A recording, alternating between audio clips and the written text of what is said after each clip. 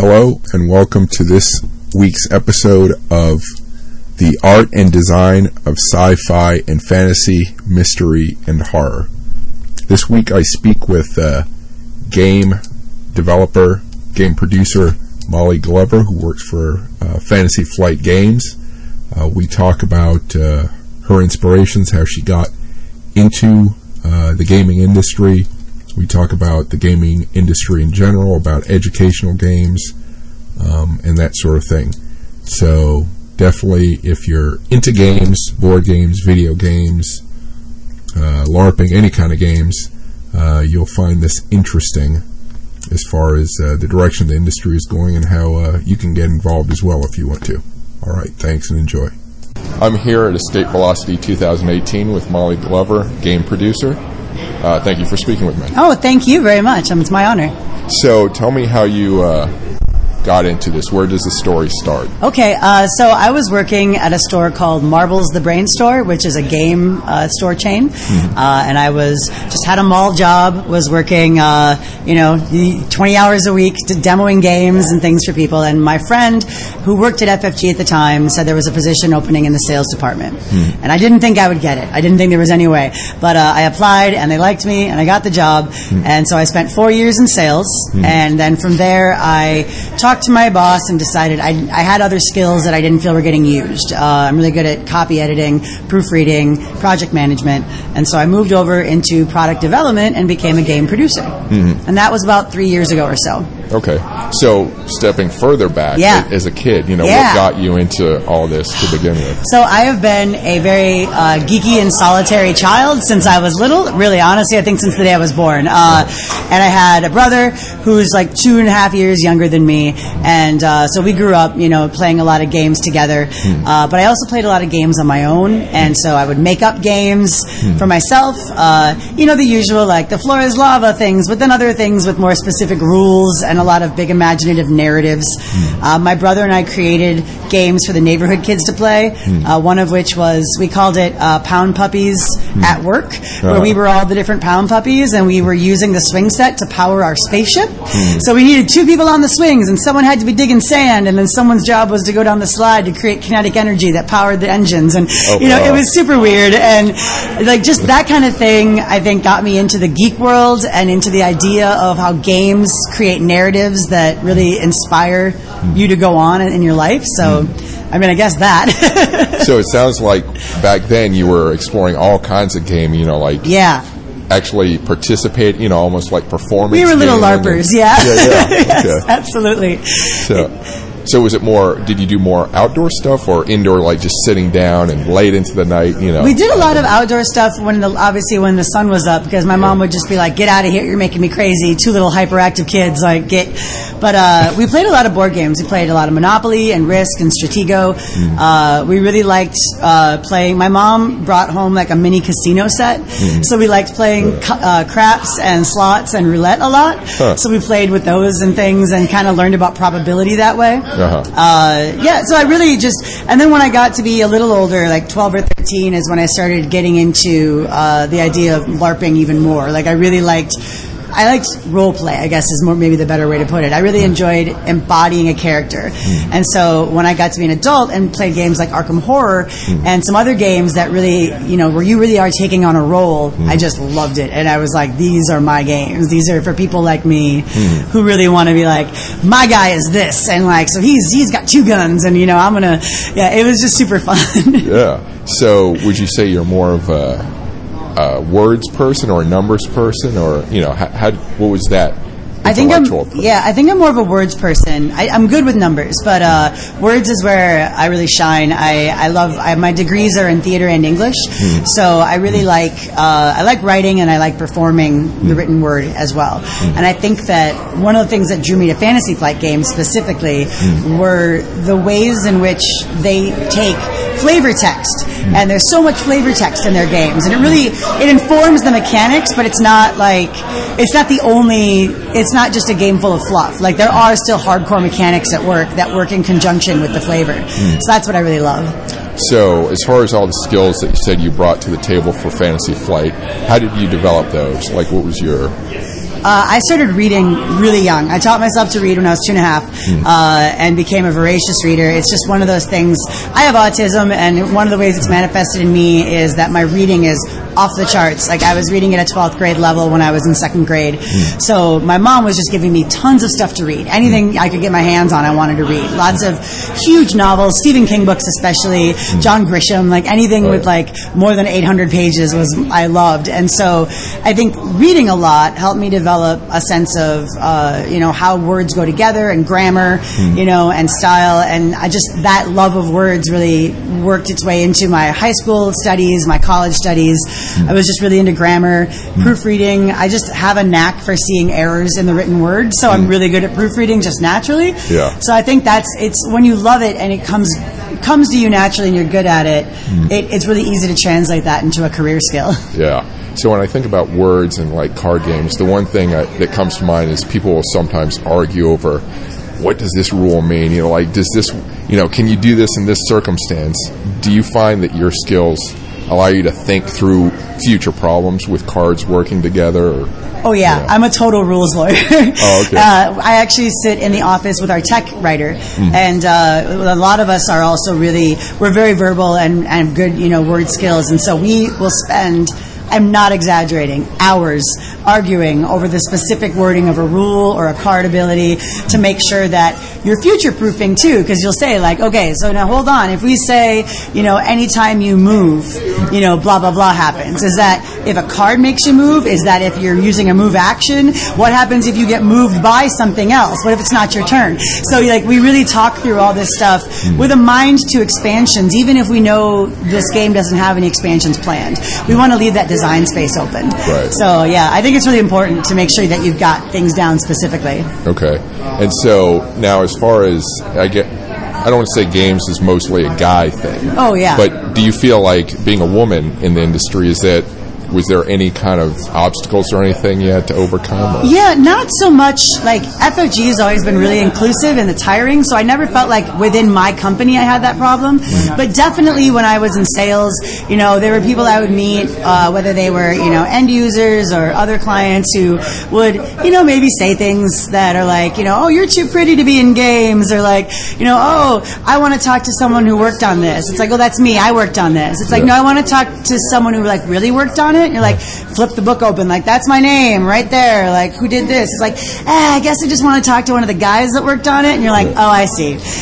So but that's gotten a lot better, even in the last few years. I think as more women are vocal about being a part of the hobby, as more games are inclusive in their gender and pronouns, which helps a lot. Like, it can be a little demoralizing to read an entire RPG book and everything is he, but at the same time, I hate to say we're a little used to it. So I think that, we're here at Escape Velocity. There's gender parity. I'm seeing as many women as men, and that's amazing. Yeah. That is not usually the case, and Gen Con 2 has been like that lately. Yeah. It's just really exciting. Yeah, I've noticed that too recently, but like you say, it's not too long ago that there were issues. So you actually mentioned something. It inspired another question that I'm kind of... so you mentioned a lot of your influences are... I hear a lot of horror and a lot of like real life thriller. Like, how about your sci-fi and fantasy? How much were you into that? I was obviously super into Star Wars as a kid. I feel like that's such a, maybe it's not obvious for everyone else, but as a geek, I'm a huge Marvel geek. I started reading Marvel comics and other comics when I was young, so that's a big influence on me. In terms of other science fiction, I read Asimov. I really love, my mom's a huge Star Trek fan, so we watched a lot of original Star Trek growing up.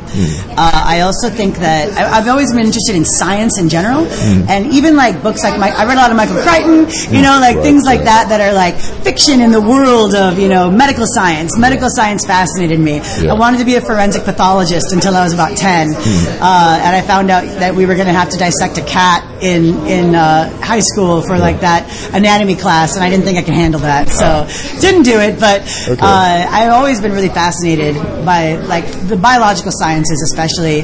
But right now, like I love the Expanse books. I've been reading those a lot. And in terms of fantasy, I never really got into Lord of the Rings, but I read, and at least not till I was an adult, but as a child I read what is it? Dragonlance. Played a Okay, lot of right. Dragonlance, and Yeah. so and I had a lot of friends who played D&D and talked about it. They never invited me, but Oh, I really? got it was hard being a girl in like 1980s when you're a kid, and it's like, I just want to join your games, and they're like, no, but this is our guy time. You're like, I guess, like I get it. So now I play D&D plenty. Yeah. Okay. Good. You're making Yeah. up for. Oh yeah. Because I was going to ask if it was because. So you did ask. It wasn't because you were shy and you didn't ask. No, I am not shy. That is not a thing. I'm an introvert, but I'm not shy.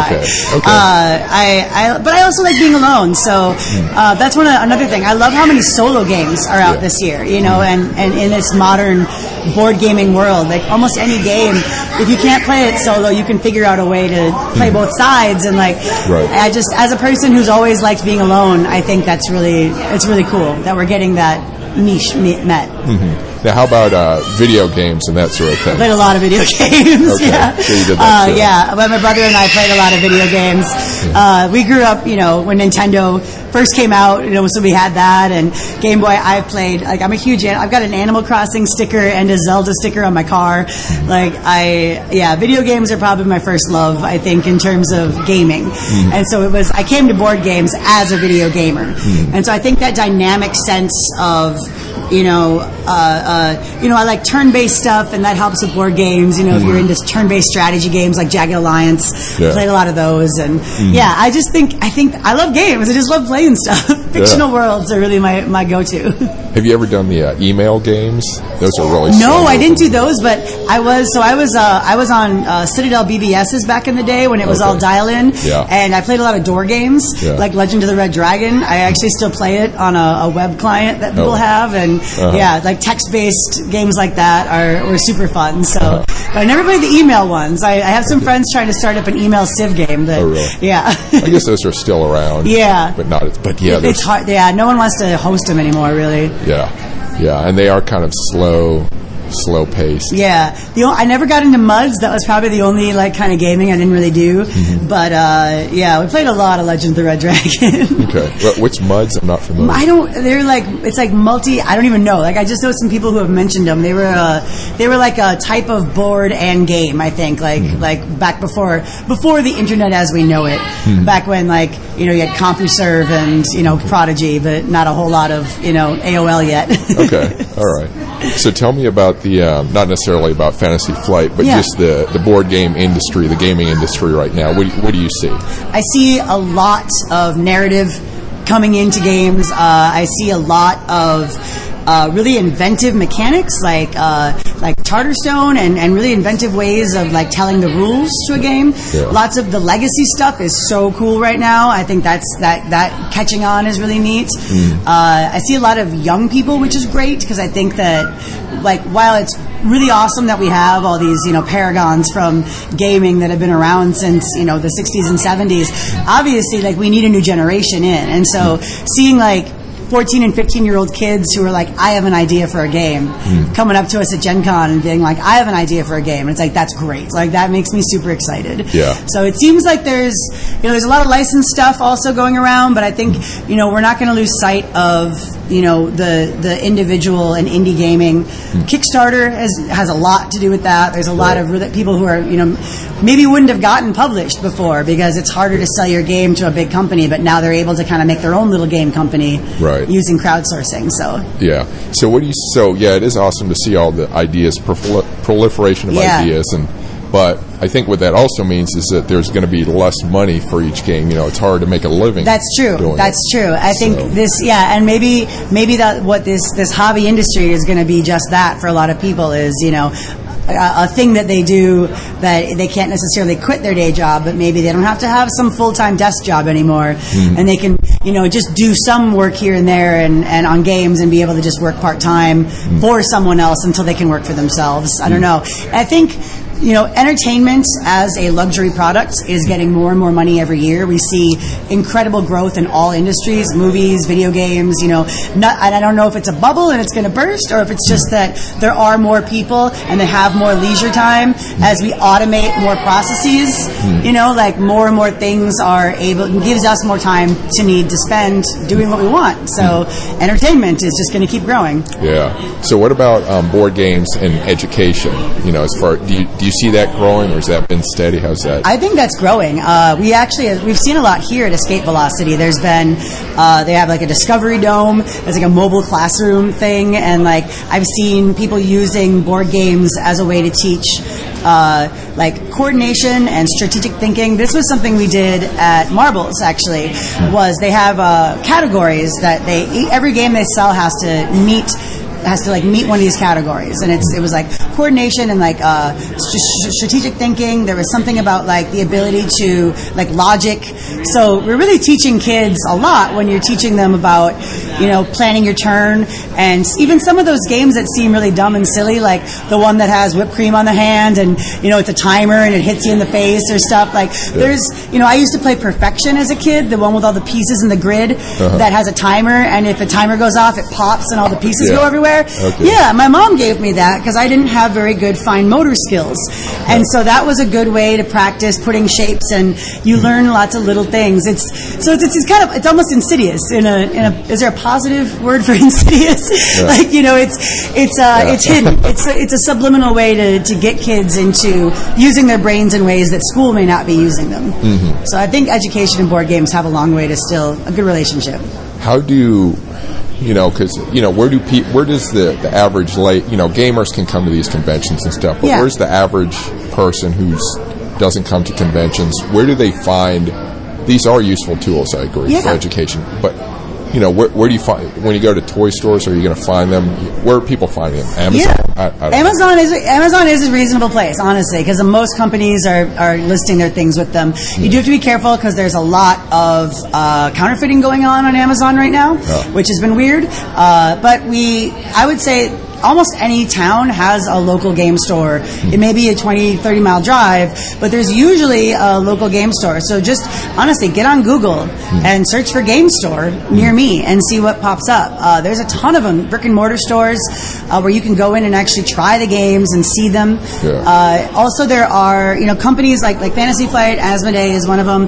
If you write to them and, say that you work for a school and you're looking for some games, like a lot of these bigger companies, they have programs where they can send you a few games. It's part of their marketing and event stuff. So I definitely recommend writing to companies that have a game that you want to teach, or talking to other gamers on online communities like BoardGameGeek.com. Yeah. There's Facebook pages for all kinds of things out there. We're in a really connected world, even though we may not live near a convention or be able to afford to go to one. Yeah. And it makes me think, like the example you gave of yourself in the game Perfection. Yeah. I could never imagine, as useful as it is, I could never imagine a parent taking their child to a doctor and the doctor prescribing, play this game. And things are going. No, I mean, what might happen is you go to occupational therapy if you've got certain conditions, right? Yeah. Like autism is one, some other developmental things, and then you see that's what they're doing, and it's like, oh, that's what we should be doing. But I think, honestly, I hate to pitch it again, but Marbles the Brain Store is a great. If you have one of those in your area, and they're mostly Chicago and Midwest, I think, but those are great. But there's a lot of game stores that have an educational focus. So, educational game stores near me is another good one. There are more stores out there that have a focus on games for kids that aren't just like roll-in moves like Candyland. And there's still benefit to roll-in moves like Candyland. I mean, you're still teaching a kid the structure of rules, and there's taking your turn, and all of that is good learning. Yeah, insidious. Insidious, yes. Positively insidious. Yes. So, what are your inspirations right now? As you work and game, and Yeah. Honestly, most of my inspiration, I would say, comes from the stuff I read, and just kind of and people I talk to. Talking to people at conventions like this is great because most gamers are totally happy to share their opinion with you about your game or another game or what they're playing. Playing more games is a great way to get inspiration. I like my husband and I have been playing Charterstone, and it's super crazy and fun. I really enjoy it. I like to read a lot. I've been reading the Expanse books, like I said. I read a lot of I don't read a lot of nonfiction, so for me, it's just sometimes what'll inspire me can be just like reading a book and being like, I wonder what would happen if, and going down a path of imaginary scenarios, and then suddenly you find inspiration somewhere in there. Inspiration's a weird thing because it just kind of comes. You can't really hunt it. Right. Yeah. That's true. So when you were a kid, did you have a superpower or tech device that you really wanted? Oh, man. I wanted teleportation. Yeah. Teleportation to me, I feel, is the best because I hated being in a car. I hated traveling. Like, getting places was so boring. I just wanted to be at the place already. So I think teleportation is even now is still like I'm thinking about my flight home to Minneapolis, and I'm I wish I could just push a button and be there. It would save so much time. That's a popular one, actually. I never thought it would be, but I mean, flight's okay, but why fly when you can just teleport? That's true. So is there, just looking at your future goals, is there a game or something you'd love to design, some big idea you have in your head for the future? Not really, honestly. Like, I'm not much of a designer. When I've designed, it's been like, hey, we're going to put you on this project and you're going to design stuff. And then it's easier because the project is there, and then it's my job to, design in those parameters. Mostly what my big thoughts are, I do a lot of project management. So I have some good, big organizational thoughts of like ways that we can, kind of make everything work a little better within the company. But I'm a professional comedian in my spare time. And I do performing out at our local Renaissance Festival. So I get a lot of my creativity outlet is there because at Fantasy Flight, mostly what I'm doing is project management, and which I love and I find to be very creative and fulfilling because I help the developers have the chance to be more creative because I'm taking off their plate the scheduling and the budgets and the worrying about deadlines, and I can just say, hey, you have until Friday to work on this, and they don't have to worry about when it's due. They know I'm going to tell them.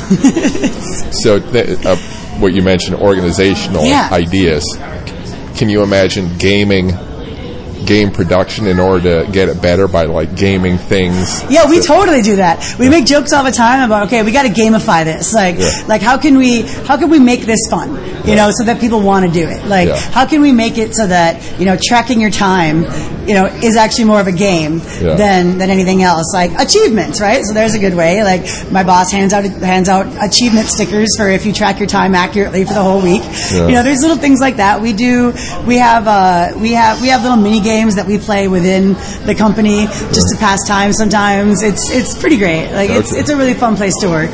Do you think any of these ideas can be translated into non-gaming industries? I think there's a possibility for it. I think non-gaming industries, more than anything, should be gamifying a lot of what they do. Because, when people get bored, they leave.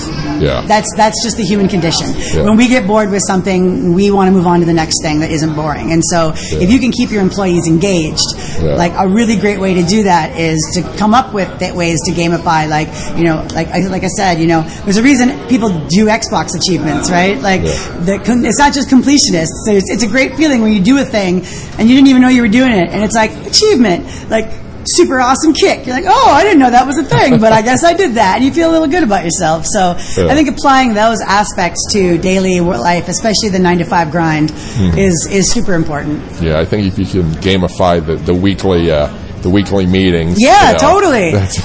Roll for initiative. Okay, nope. Derek gets to talk because he's got initiative of 5. But Marcy's got a +2 modifier on her conference call here, so she gets the phone first. Like, yeah, you could totally do that. Oh, that would make it so much more fun. Wow.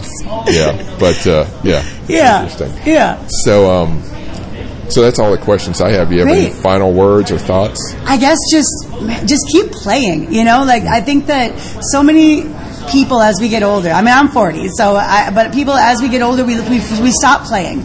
We forget how important it is, not just for our sense of, I like my life, but it's important for your brain. It's important it helps fight off Alzheimer's. It helps stave off other kinds of dementia. Like, your brain is always forging neural pathways, but if you don't keep forging them, they prune and they die. Yeah. So play, have fun, learn new things, take risks, and buy board games. Yeah. Buy more and more of them. Yeah. Cool. So, thanks for speaking. Thank you so much. It's been great.